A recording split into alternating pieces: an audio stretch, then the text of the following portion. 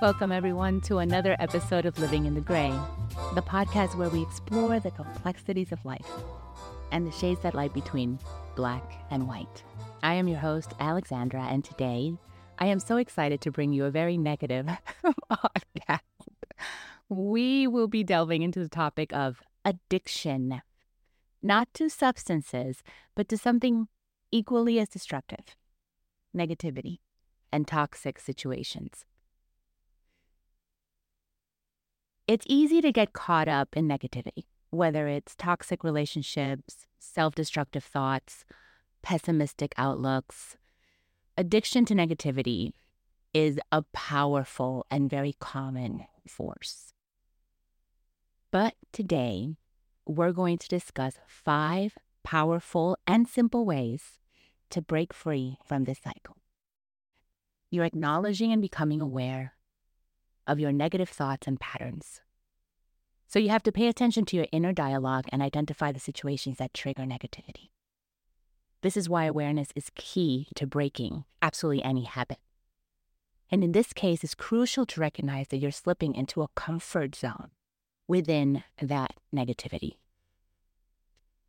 So because our lives are so chaotic, we often go back in time to how we know that a situation felt, and we know how we handled that situation, and therefore we just keep reliving our negative relationships and conversations, even if they're completely different.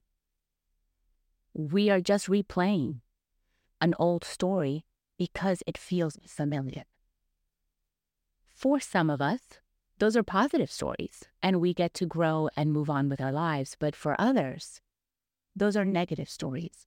And we just dive into this very comforting but very destructive pattern of replaying the old fight, the old relationship, the old mindset, even if we're in a completely new environment, new situation with a new person. It's quite powerful. And being aware of that is the only way that you can move forward, because once you become aware of it, anything else will make you uncomfortable. All right, moving to our second strategy. Surround yourself with positivity.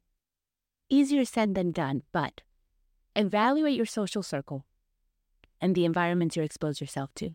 Surround yourself with positive influences, people who uplift you and inspire you.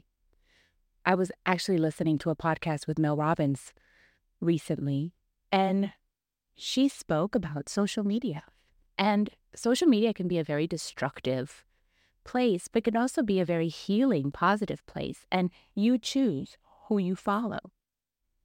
If she made a comment, an example of a business person, if you are looking to start a business, follow business people, small business people, and get inspired by them, as opposed to following the model.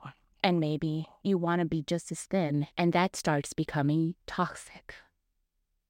So you see where I'm going here with surrounding yourself with positivity, making clear choices to create and foster growth and optimism in your life with your habits.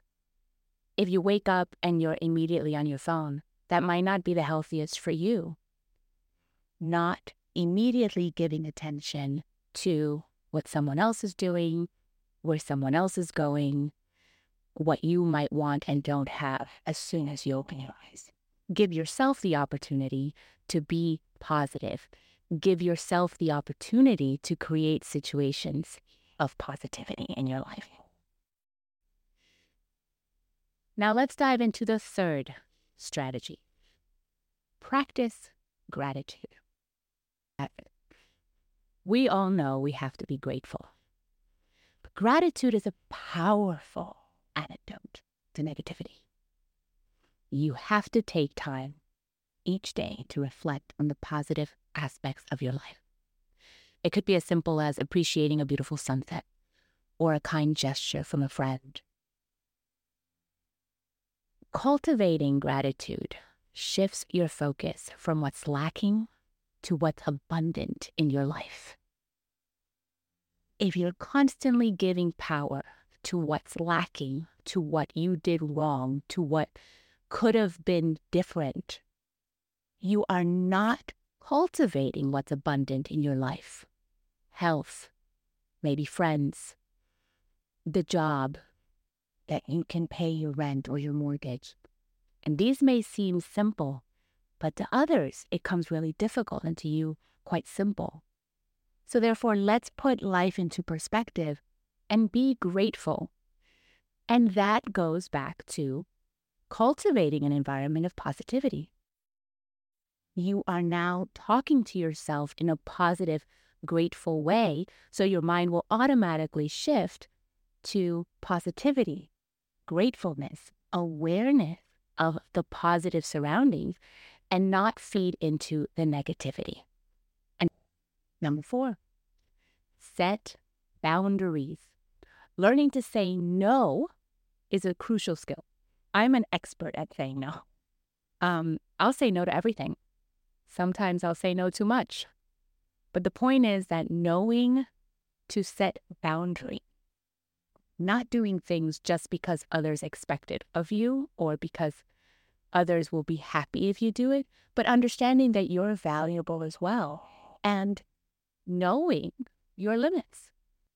Not only will you perform better, not only will you cultivate better relationships because you're being truthful to yourself and to the other person, but it gives you that space that you may need for your own mental health. Establish clear boundaries and communicate them. Recognize when a situation or a relationship is not right for your well-being, and don't be afraid to step away. And the last and final step is self-reflection and personal growth. Understand the root that causes your addiction to negativity and work on building resilience one day at a time. This can involve therapy, journaling, listening to podcasts, engaging in activities that bring you joy, and breaking free from addiction to negativity is a journey. Life is full of gray areas. And it's in these spaces that we find the potential for growth and transformation. So be brave, stare your addiction in the face, and know that you can break free from absolutely anything if you put your mind to it. Again, thank you so much for joining us on this episode of Living in the Gray. If you found these strategies helpful, share them with someone who might need positive change in their life. And until next time, embrace the gray in your life and live to the fullest.